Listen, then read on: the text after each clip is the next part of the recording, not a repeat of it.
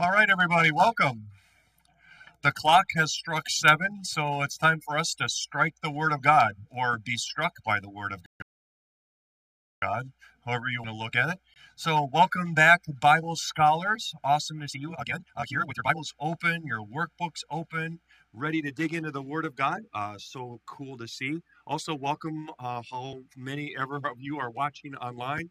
We're glad you're with us as well. I continue to hear all the time how you all appreciate the opportunity to be able to have this online and the technology there. So we appreciate you too. I'm glad you are with us.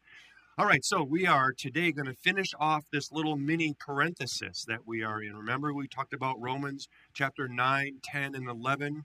It's sort of this little interlude in the middle of Paul's letter to the Romans.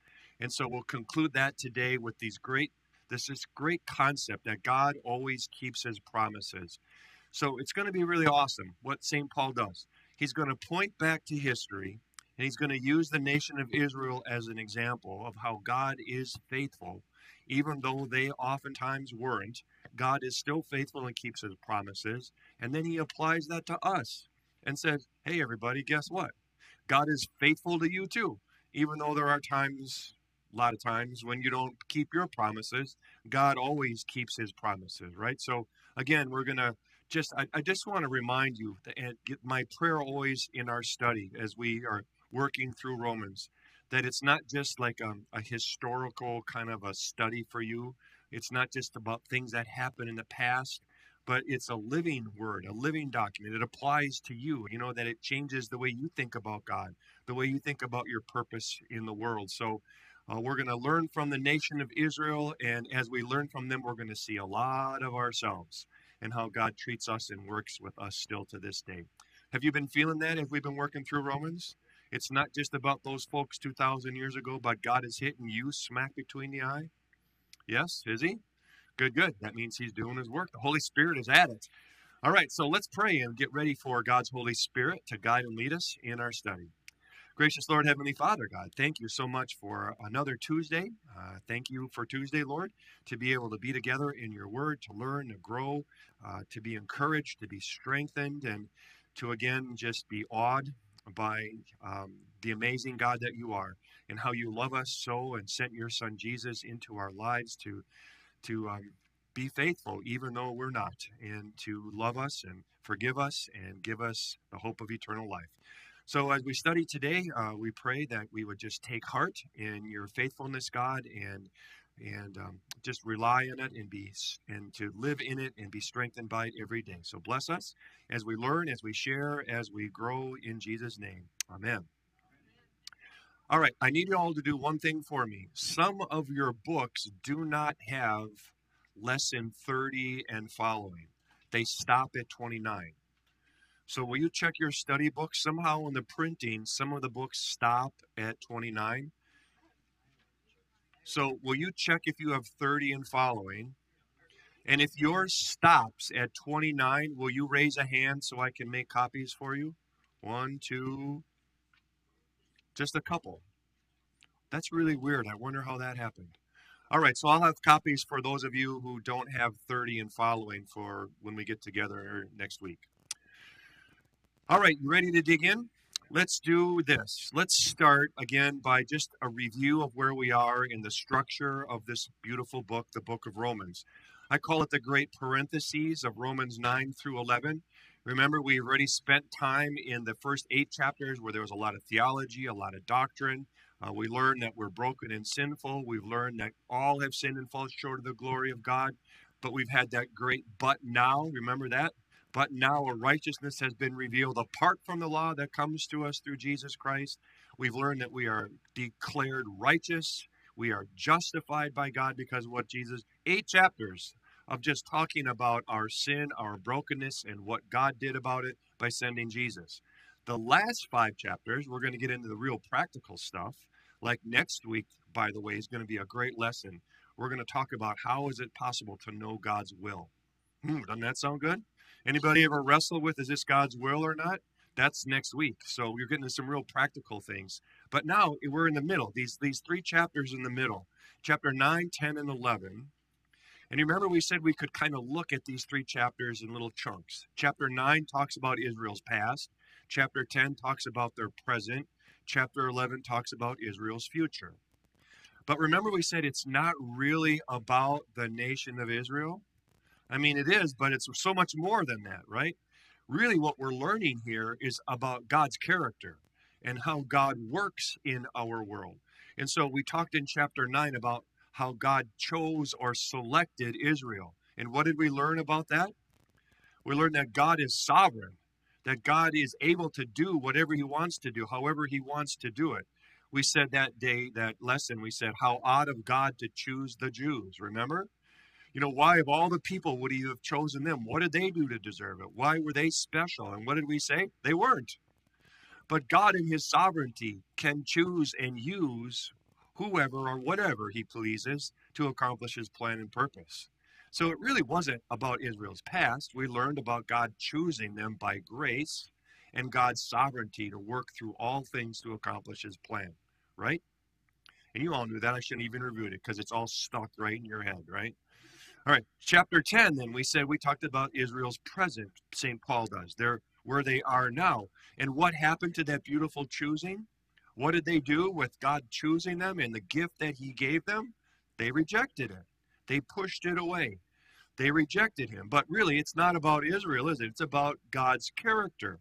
What does God do when people reject him? Does he turn his back on them? Does he stop working in their behalf? Does he stop loving them? No, he doesn't. He continues to love and care. He is still fair in giving grace to every single person, right? It doesn't change. We learn about God that he is fair and he brings that grace to all people. And so we learn really about God's character in that. And now today we'll talk about Israel's future, right? And we're going to hear that it's not really about future. It's about God keeping his promises and restoring what was broken, right? Returning people back to the family of God. So we'll learn today about his faithfulness. Isn't St. Paul a master? Really, as we've been reading and learning in this book, the structure in this book, have you been awed just by the plan and the purpose and the beauty of the structure of this book is just, it's breathtaking, isn't it? So we see how Paul is working in these little parentheses, these three chapters. So now let's get into chapter 11. It really all starts, this section, this chapter, begins with this verse from Romans 11:1. In the NIV text, which is what maybe most of us have, it says, I asked then, did God reject his people? And what's his answer? By no means. So really, when you hear this, so I ask then, see, we're learning that St. Paul does this a lot. He builds on what he's already done.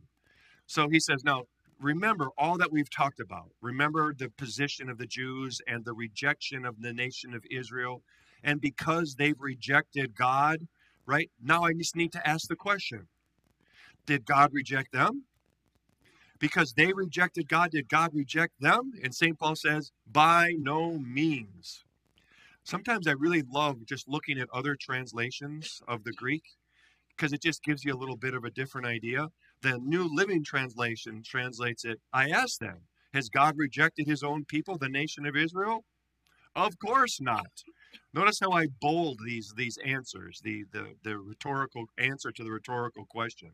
The third one, does this mean then from the Message Bible that God is so fed up with Israel that he'll have nothing more to do with them? Hardly. Or the King James Version, for some of you who want to go back to the official translation of the Bible, right? I say then, hath God cast away his people? God forbid. Or the God's Word translation, so I ask, has God rejected his people Israel? That's unthinkable. You look at all those bold words, right? You can see St. Paul is pretty clear. He throws up a question that he knows the answer to, right? It's a rhetorical question. God would never reject his people. God would never turn his back. God will never get so fed up with them that he, doesn't give them a chance to come and know and believe. God will never cast them away. God will never reject them. Heaven forbid, right? So this verse then is sort of the setup for the whole rest of the chapter.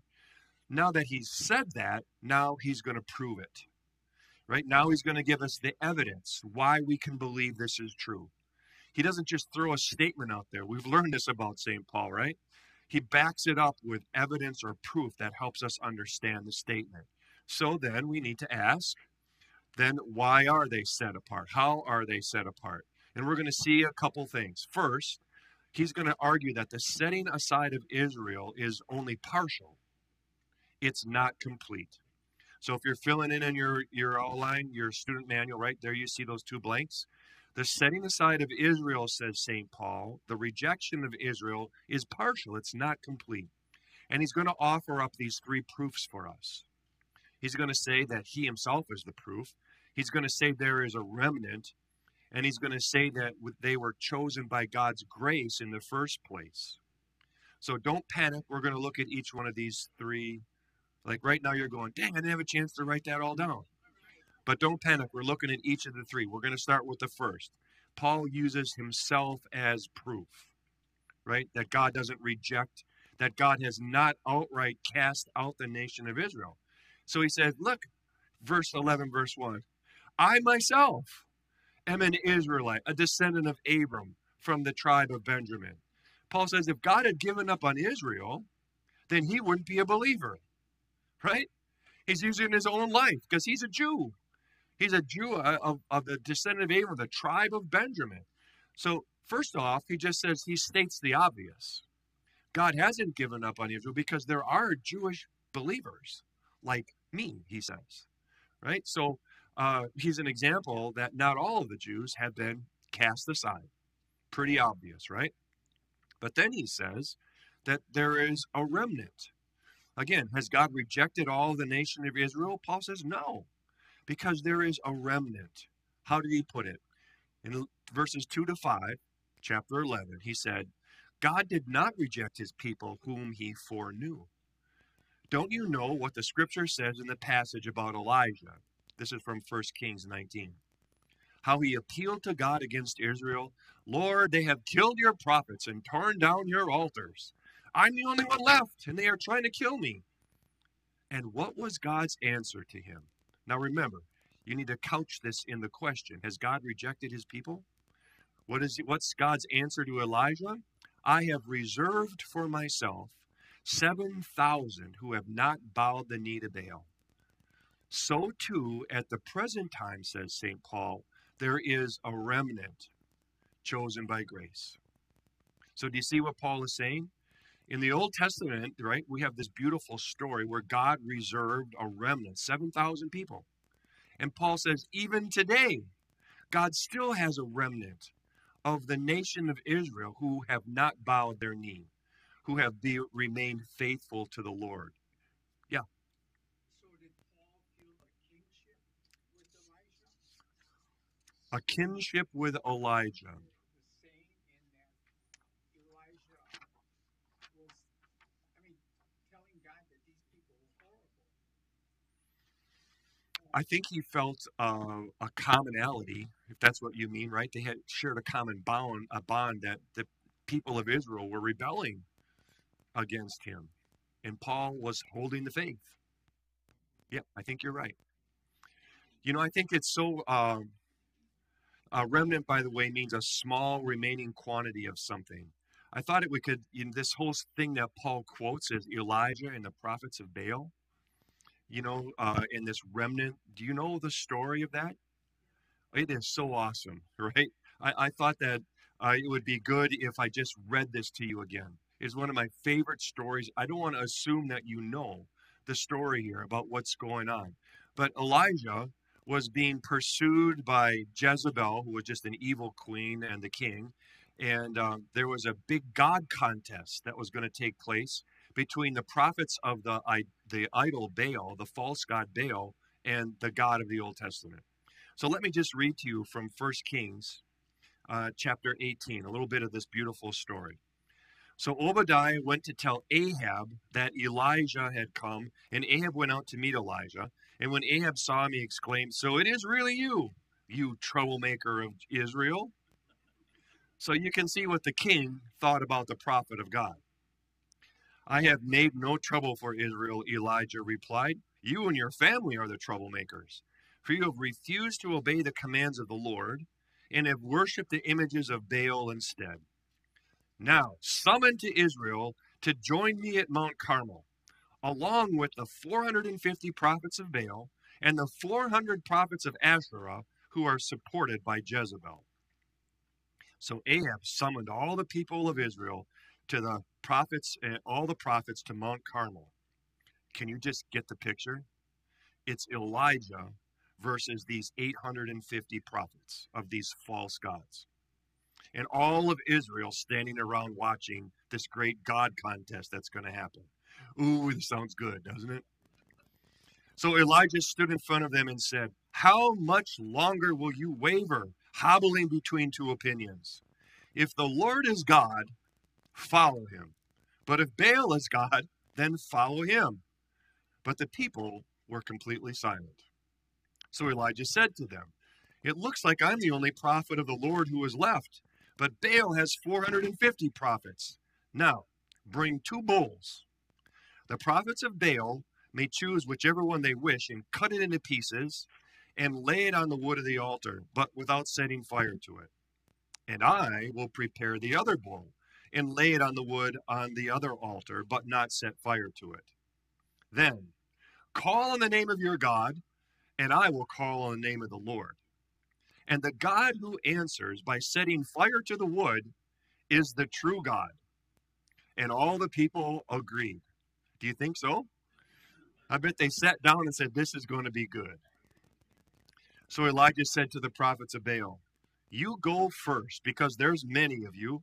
Choose one of the bulls, prepare it, and call on the name of your God, but do not set fire to the wood. So they prepared one of the bulls and placed it on the altar. Then they called on the name of Baal from morning until noontime, shouting, "O Baal, answer us!" But there was no reply of any kind. Then they danced and danced, hobbling around the altar that they had made. At about noontime, Elijah began mocking them. "You're going to have to shout louder," he scoffed, "for surely he is a god. Perhaps he's daydreaming or is relieving himself." Zing, huh? Or maybe he's away on a trip or is asleep and needs to be wakened. So they all shouted louder, and following their normal custom, they cut themselves with knives and swords until blood gushed out, and they raved all afternoon until the time of the evening sacrifice. But still there was no sound, no reply, no response. Then Elijah called to the people, "Come over here." And they all crowded around him as he repaired the altar of the Lord that had been torn down. And he took 12 stones, one to represent each of the tribes of Israel. And he used the stones to rebuild the altar in the name of the Lord. And then he dug a trench around the altar, large enough to hold gallons of water. And he piled wood on the altar. And he cut the bull into pieces and laid the pieces on the wood. Ooh. Then he said, "Fill 4 large jars with water and pour the water over all of the offering and all of the wood." And after they had done this, he said, "Do the same thing again." And when they were finished, he said, "Now do it a 3rd time." And so they did as he said. And all the water ran around the altar and even filled the trench around the altar. And at the usual time for offering the evening sacrifice, Elijah the prophet walked up to the altar and prayed, "O Lord, God of Abraham, Isaac, and Jacob, prove today that you are God in Israel and that I am your servant. Prove that I have done all of this at your command. O Lord, answer me. Answer me so these people will know that you, O Lord, are God and that you have brought them back to yourself." Immediately, the fire of the Lord flashed down from the heavens and burned up the young bull, the wood, the stones, even the dust, and it licked up all the water in the trench. And when all the people saw it, they fell face down on the ground and cried out, "The Lord, He is God. Oh, yes, the Lord is God. Is that a great story? Right? That's just 1 Kings chapter 18. So, see, St. Paul now takes this story that they all know, right? About what you didn't hear is after this story, Elijah runs and cries out to God that he's the only one left, that no one believes, right? But God said, there is a remnant of 7,000 people still who worship me, who believe you're not the only one, right? Have you ever heard of the Elijah syndrome before? The Elijah syndrome, people ever say that? That's like when you feel like you're the only one. When you're the only one. Poor me. I'm the only one that knows. I'm the only one that understands. I'm the only one that gets this. I'm the only one that's faithful. Whoa. What do I always say? Gloom, despair, and agony on me. Oh. All right. So that's Elijah syndrome. But God says, no, no, there's a remnant. There always has been a remnant. There always will be a remnant, says St. Paul. So has God turned his back on the Israelites? Mm-mm. He hasn't then, and he still hasn't now. There is a remnant. All right, the third evidence or proof that he gives us about the not rejecting is that they were chosen by grace. He said it this way, verses 5 and 6. So too, at the present time, there is a remnant. And how did that remnant come? Chosen by grace. And if it by grace, then it's no longer by works. If it were, grace would no longer be grace. So what's the point he's trying to make? He said, remember why God chose the Jews in the first place. It was grace. Not because they earned it, not because they deserved it, not because they performed, because they kept the law. No, no, no. It was always by grace that they were chosen. And if the Jews were not chosen by their performance, then they don't lose their position based on their performance. It's not about performance. Do you see what he's saying? Do we not know this from our Roman study by now? Are you like sick and tired of hearing this? It's not about works, right? It's not. It's not about performance. So they're still saved because it's not about their performance. It's about God and his performance and his love for them in Christ. Amen? All right. So he gives them these three proofs for why they're saved. So, some people would say that because they rejected God, then God had no responsibility to keep his promises to them, right? Some would say that since they turned their back on God, God has every right to turn his back on them. Some would say that, right? But what does God say? Let's look at some verses, right? I need you to open your Bibles here. Jeremiah chapter 31. I got lazy and didn't want to type all these out.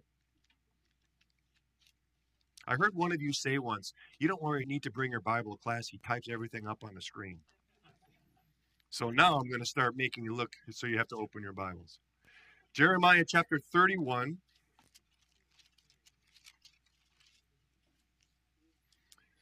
Now remember, we're talking about does God feel any responsibility to keep his promises? Does God have any promises for the nation of Israel?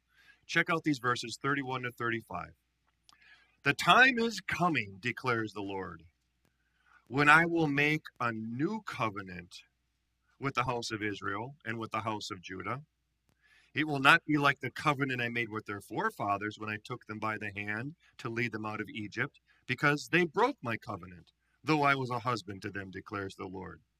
This is the new covenant I will make with the house of Israel. After that time, declares the Lord, I will put my law in their minds and write it on their hearts. I will be their God, and they will be my people. No longer will a man teach his neighbor or a man his brother, saying, Know the Lord, because they will all know me, from the least of them to the greatest, declares the Lord. And here's my favorite part of this verse. For I will forgive their wickedness and will remember their sins no more. Isn't that a great verse? That's one you got to highlight in your Bible, everybody, right? I will forgive their wickedness and remember their sins no more. So some say that God, because they turn their back on him, that God turns his back on them. What would this verse say? Not true at all, right? Even though they have turned their back, he will forgive their wickedness and remember their sins no more. Flip down just a couple verses to verse 37. He builds on this in this chapter 31, verse 37. And I love this. He says, only if the heavens above can be measured and the foundations of the earth below be searched out, will I reject the descendants of Israel. What has to happen before God will reject the descendants of Israel? You would have to be able to count every star in the sky and every grain of sand in the foundation of the earth. If you could do that and get it right, that's about the same odds of God rejecting his people. You get it? It's not going to happen. It's not going to happen, is it? It's just not going to happen. God is faithful. Some might say God's not faithful, that God doesn't have to keep his promise. That's not what God says. All right, Psalm 89. Flipping your Bible there, please.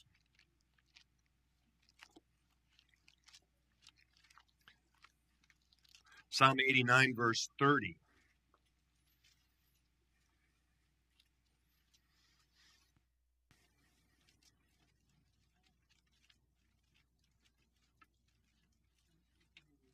I love the sound of those Bible pages turning.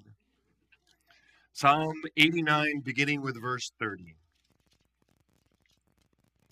If his sons forsake my law and do not follow my statutes, if they violate my decrees and fail to keep my commands, I will punish their sin with the rod, their injury with flogging, but I will not take my love from him, nor will I ever betray my faithfulness. I will not violate my covenant or alter what my lips have uttered. Once for all, I have sworn by my holiness, and I will not lie to David, that his line will continue forever, and his throne endure before me like the sun. It will be established forever like the moon, the faithful witness in the sky. Do you hear God saying, I'm not going to lie. I am not going to say one thing and then not finish what I started.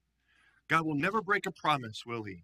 God will never be unfaithful to us. He will not violate the covenant that he has uttered with his own lips. Sure, there will be consequences for their rejection. Did you hear that there? Right? There'll be consequences, but what will never happen is his love removed from them. What will never happen is that he will fail on his promise to include them in the salvation that Jesus Christ would win for them. Do you see this? Right? So some may say that God has turned his back on them, but that's not what God says. That's not what the word teaches us. He will never betray or be unfaithful to his promise. So in my mind, Israel then is the example of God's faithfulness. It's the penultimate example of God's faithfulness. Even when they were unfaithful, God was faithful to them. Do you see what a beautiful example Israel is to us? You can reject him, you can turn your back on him, you can persecute him, you can follow other false gods, and sure, there'll be consequences for your rejection, but he will never turn his back. He will never stop loving. He will never stop giving opportunity after opportunity for you to turn, repent, and come to the Lord. Come to know and love him. Amen? And now, why is that good news for you? Hello? Right? Whenever we do the same, whenever we turn our back, whenever we run our own way, whenever we fail, can we ever just like use up God's grace? Can we ever, will he ever say, you guys, you've reached your limit, right? Your quota, you're done. My love, there's no more chance. It'll never happen, will it? Just like it didn't for them, it won't for us. Never will he unfaithful or turn his back on us. Some say, but not God. Get it? All right, so we said the setting aside of Israel is only partial, not complete. Now St. Paul's going to say the second thing, the setting aside of Israel is only temporary, not complete. So he says this in 11:11. Again, I ask. He's going back to the original 11:1 verse. He's saying, now again, I'm going to ask it. Did they stumble so far as to fall beyond recovery? What's his answer? Not at all. So, why were they set aside? We're going to look at a couple reasons, right, that St. Paul is going to teach us. Let's look at, I got to get to the right place here, Romans chapter 11.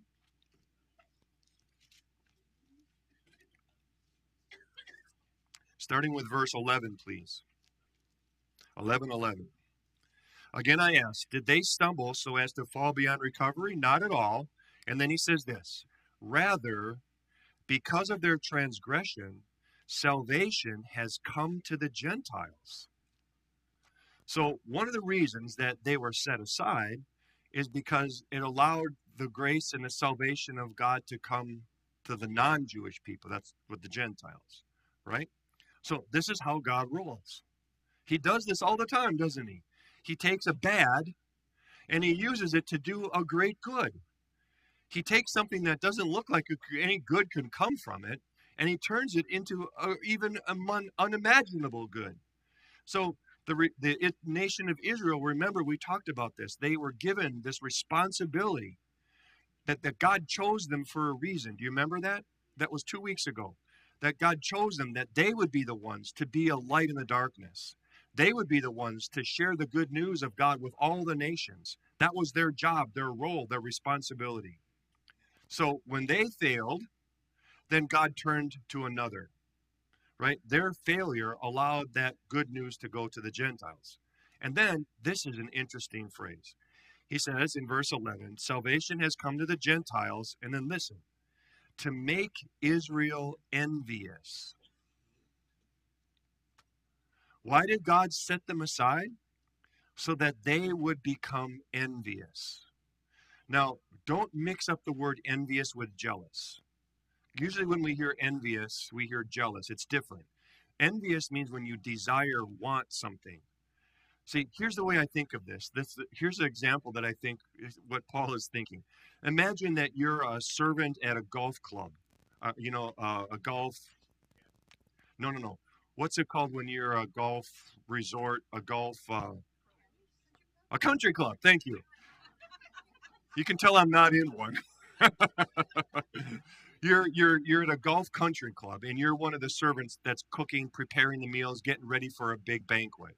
So you work hard all day. You get the food laid out on the table. It's this beautiful spread, the richest and finest of foods.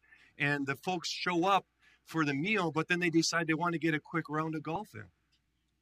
So they walk out. They leave all the food on the table, and they just walk out to get a round of golf in. So the owner of the country club comes and sees all the food that's there, and says, I don't want all this food to go to waste. So, hey, all you servants, all you cooks, you all come on in and sit down and eat of the finest of foods. So while you're all sitting down eating the food, he closes and locks the door. So the folks come back from their golf and they look in the window and they go, what? They're eating all our food. I want that food. I wish I had that food. I'm envious that they're eating the food that was given to me.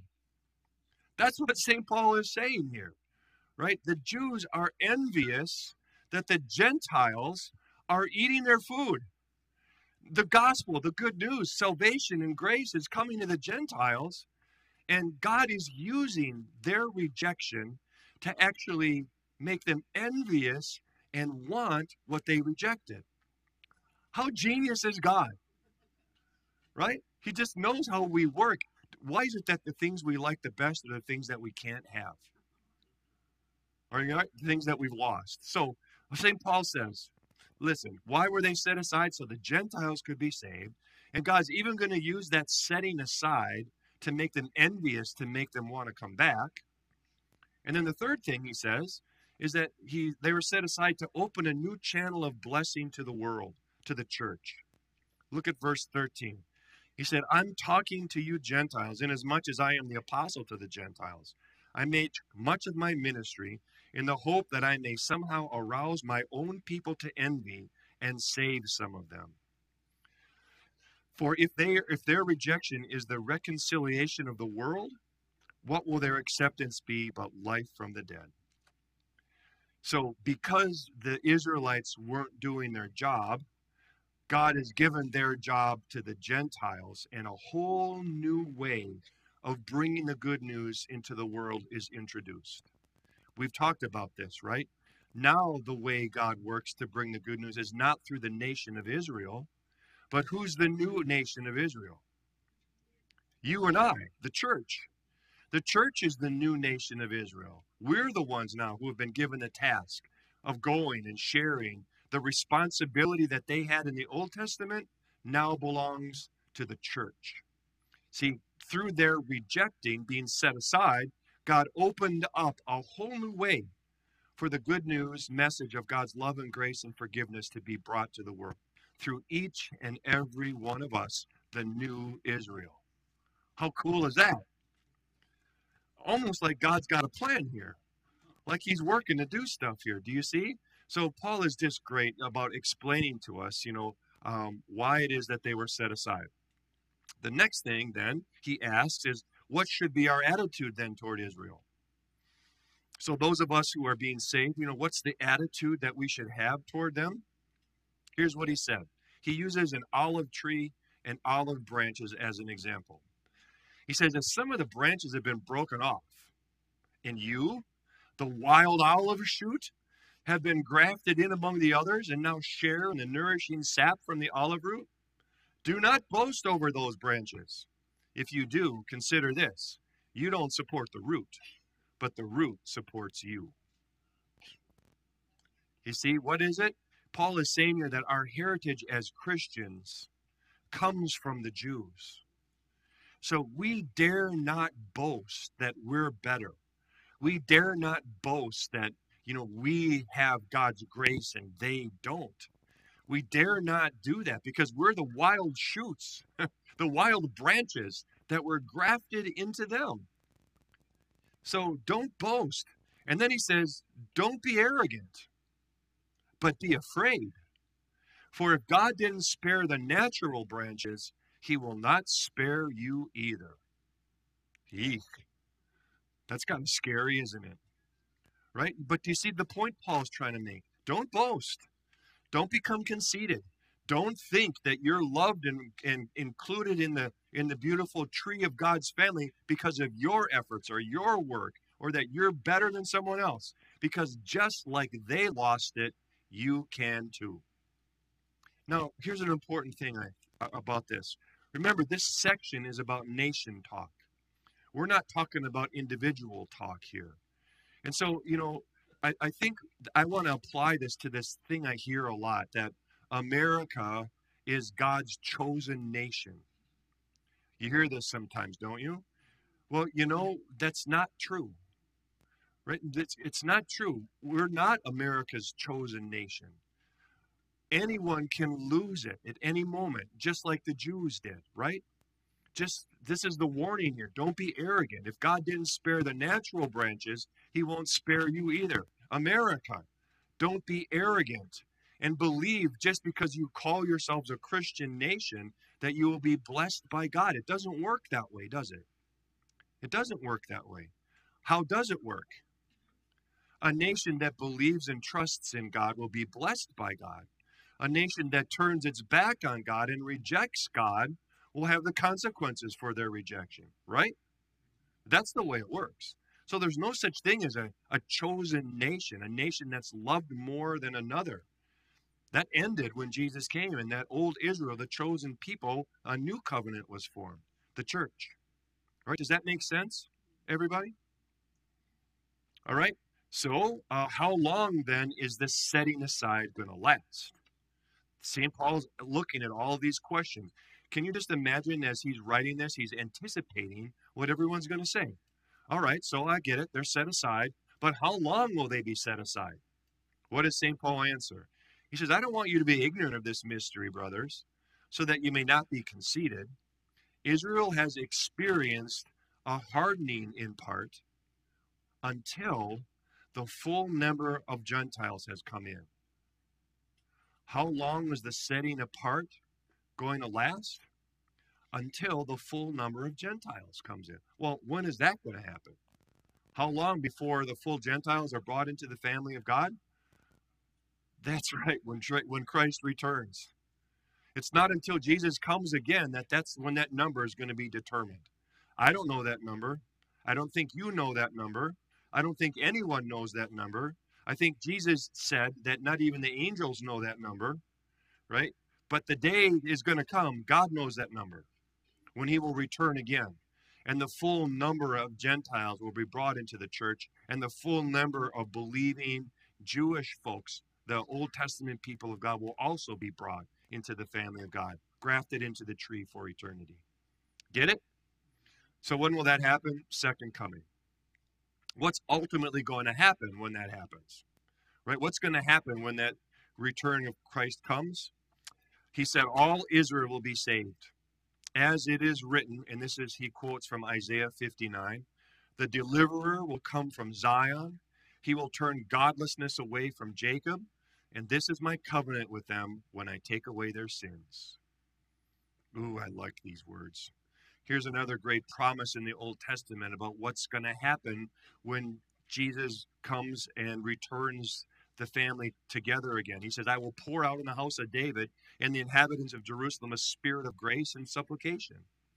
They will look on me, the one they have pierced, and they will mourn for him as one mourns for an only child, and grieve bitterly for him as one grieves for a firstborn son.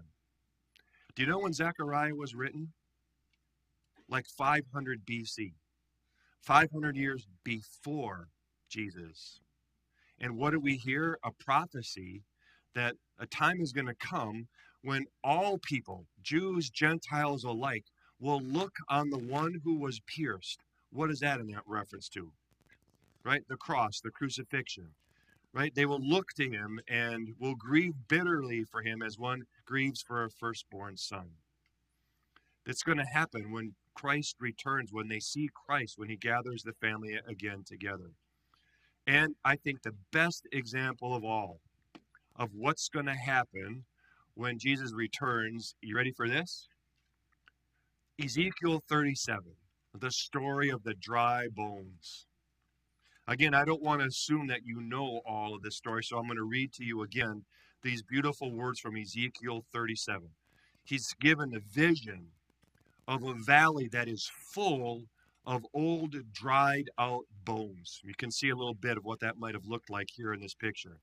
So let me read to you the word of God from Ezekiel 37. Remember, you're listening about what happens when Christ returns to bring back the Jews, the Gentiles, all of us into the family of God. The Lord took hold of me, said Ezekiel, and I was carried away by the Spirit of the Lord to a valley filled with bones. And he led me all around among the bones that covered the valley floor. They were scattered everywhere across the ground and were completely dried out. And then he asked me, Son of man, can these bones become living people again? O sovereign Lord, I replied, you alone know the answer to that.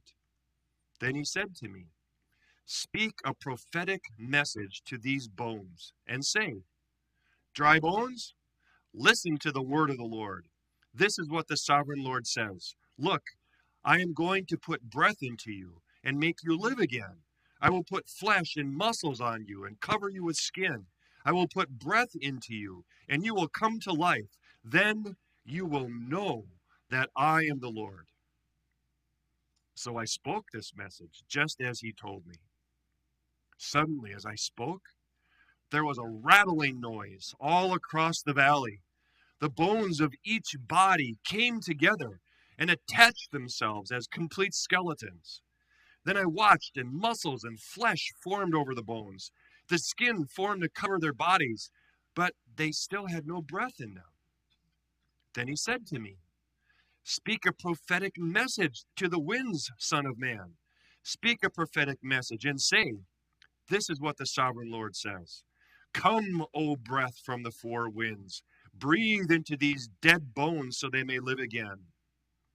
So I spoke the message as he commanded me, and breath came into their bodies. And they all came to life and stood up on their feet, a great army. Then he said to me, and this is the best part, if you ask me, Son of man, these bones represent the people of Israel. They are saying, we have become old, dry bones. All hope is gone. Our nation is finished.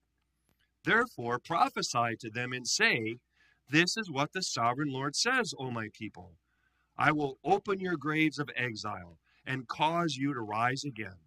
Then I will bring you back to the land of Israel. When this happens, O my people, you will know that I am the Lord. I will put my spirit in you, and you will live again and return home to your own land.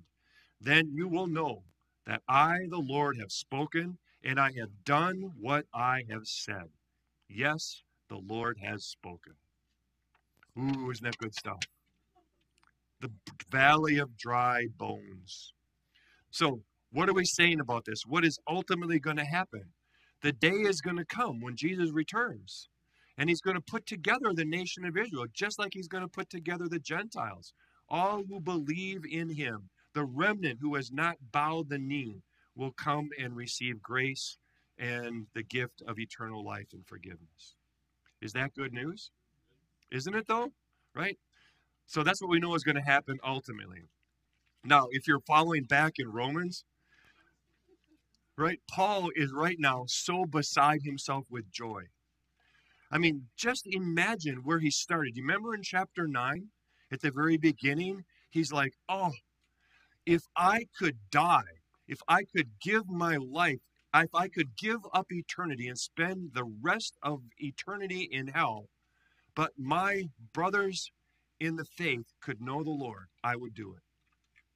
Now, after showing us all the reasons why God loves them, why God gives them the opportunity, why there's still a remnant, while they can still be saved, he just can't hold it in anymore. And he's got this great word of praise here in verses 33 to 36. He just bursts into praise, doesn't he? He can't help himself.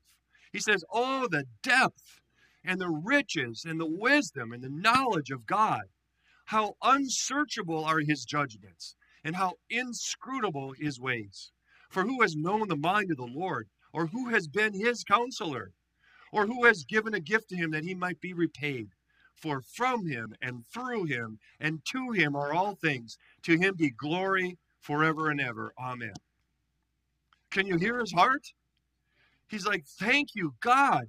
I know they didn't deserve it. I know they turned their back on them. I know it looked hopeless. I know that we were like a valley of dry, dead, nothing bones. But you, in your unsearchable grace and goodness and love, have figured out a way to include even those who have turned their backs on you. Right? Do you hear it in his voice? He cannot help himself. He praises God for his faithfulness and for being faithful and true to his people. Is that the best ever, you all? Right? Best ever. Best news. So I want to close then with these 7 things that I think we can learn from the faithfulness of God. Right? Oh, question? He's coming with your mic. Thank you, Mark.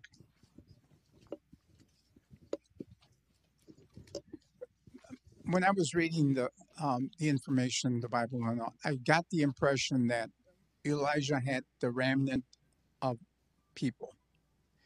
Paul talks about the remnant that he had, okay, or that was there.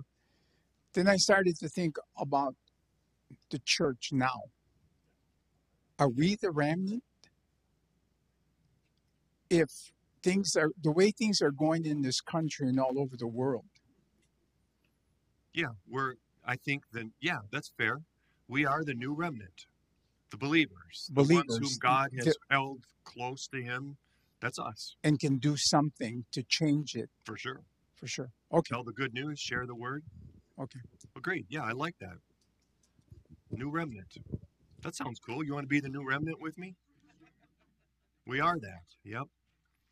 Anyone else a question while Mark's here with the mic? All right, let's do these last 7 things you can count on because of God's faithfulness. Right, here's the Lutheran what does this mean section, right? God is faithful to the nation of Israel. God is faithful to us. Do you know how much of the Bible talks about God's faithfulness?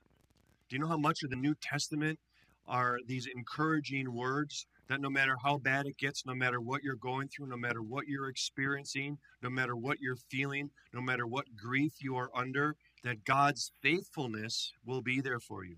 I just picked out 7 of my favorite verses that talk about God's faithfulness. 7 things you can count on. Number 1, God is faithful to me and will keep his promises. Right? This verse from Hebrews 10:23 says, "Let us hold unswervingly to the hope we profess, for he who promised is faithful." Right? So what's this mean? God is faithful and will keep his promise. You just got to know that if God makes a promise in the Bible, it's not conditional.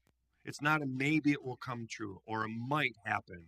If God makes a promise, it's gonna happen. So think of all the beautiful promises in the Bible for you. Never will I leave you, never will I forsake you. God is faithful. This means he'll never leave you, he'll never forsake you. Promise, Jesus said, I'm going to go to my Father's house where there are many rooms. And if I go to prepare a place for you, I will come back to take you to be with me where I am. That's a promise. I mean, and if God is faithful, that means that promise is going to come true. It's not a maybe or a question mark. It's a promise, right? So we just need to remember the faithfulness that we see illustrated to the nation of Israel is lived out in our lives every day. God is faithful and will keep his promises. Amen? That's a good number 1. Number 2, God is faithful to me no matter what. That's also important. The faithfulness of God is not dependent on me. Do you get this? Right? Here's what it says in 1 Timothy. If we are faithless, God will turn his back on us and never talk to us again. Is that what it says? If we are faithless, he will remain faithful, for he cannot disown himself. Really, what Paul is saying to Timothy is he's saying God is just so true, he cannot be untrue. God is so faithful, he cannot be unfaithful. And so it doesn't matter what you do. It doesn't matter your behavior or your performance because it doesn't change God. He is always faithful no matter what because he needs to stay true to himself. On your good days, is God faithful? On your bad days, is God faithful? On your good hair days, is God faithful? On your bad hair days, is God faithful? Do you see the point? He is always faithful to you, no matter what. That's our amazing God. All right, third, what God started in me, he will finish. 1 Thessalonians 5, may God himself, the God of peace, sanctify you through and through. What did we say to sanctify means? To be made holy. Remember, to be made holy, the process of growing in our Christ-likeness, the process of being more and more the child of God that he wants us to be, right? So may the God of peace sanctify you through and through.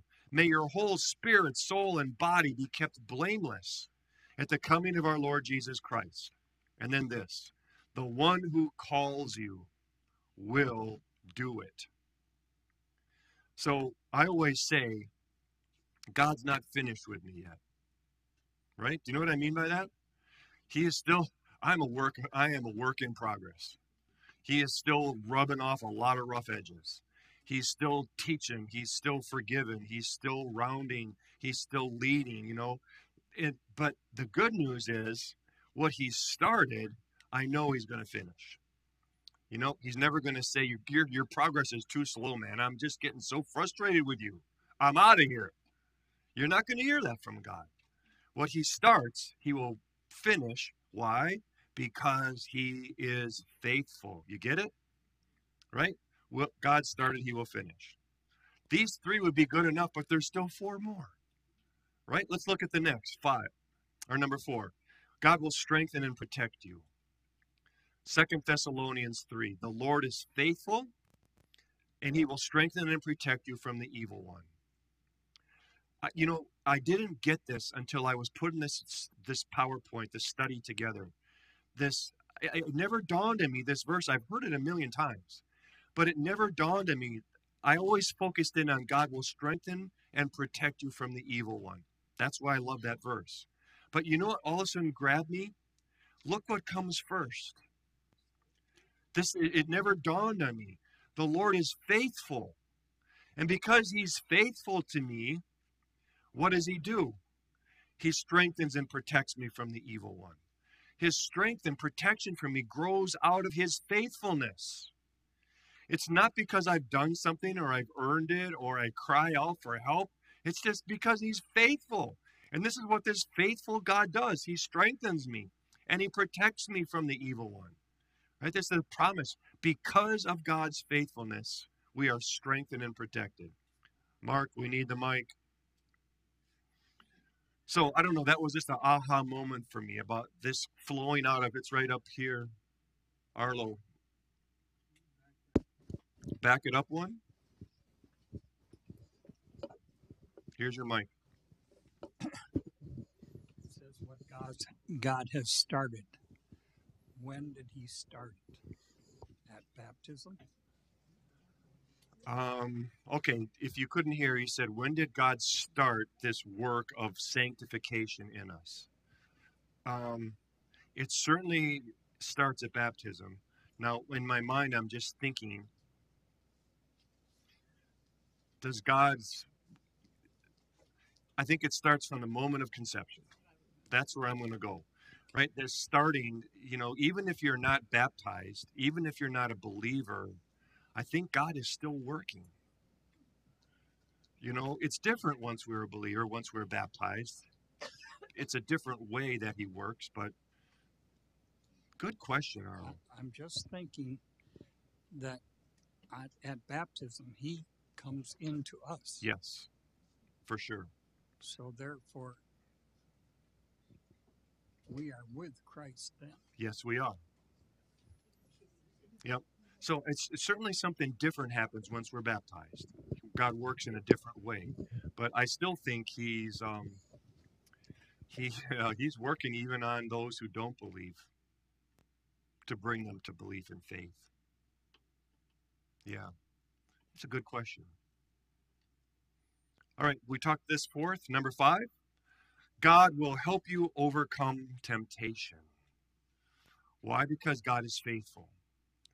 1 Corinthians 10, no temptation has seized you except what is common to man. And God is faithful. He will not let you be tempted beyond what you can bear. But when you are tempted, he will also provide a way out so you can stand up under it.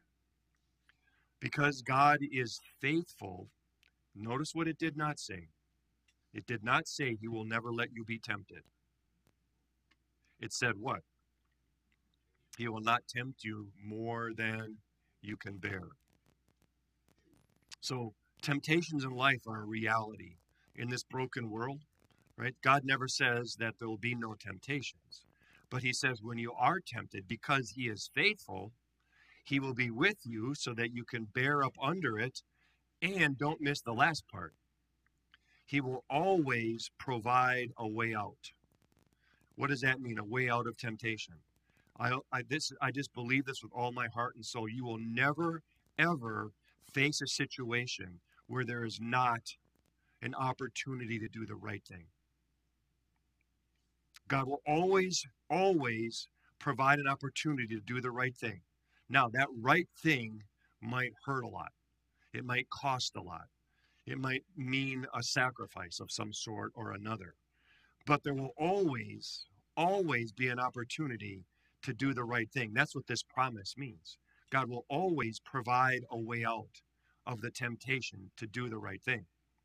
So, Flip Wilson, the devil made me do it. And it doesn't work, does it?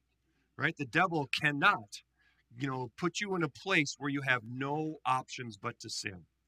This just doesn't work that way. God will always, always provide a way out. Always, always provide an opportunity to do the right thing. And because he is faithful, he will be with you along the way. He's coming. Thank you, Mark. What's the difference between just people that are evil and people that are mentally, something's mentally wrong with their brain? and they do bad things. I mean, there are those people. So what's the difference, do you mean? Yeah, yeah. And like they can't help themselves. Yeah. Yeah. So sin is sin no matter what. Evil is evil no matter what.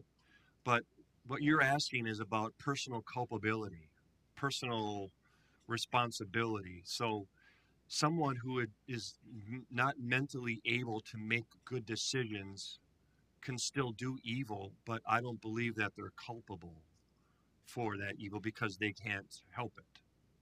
Whereas someone who is evil, who makes a decision or a choice to do evil, it's a different thing. They are held accountable. They are culpable for their actions. And only God knows that. For sure. Only God knows that. But evil is still evil. It's still evil. It's still broken. It still has bad consequences. But one is culpable and the other isn't. It would be my thought. I don't Okay. know. Mhm. Where in the world did that come from?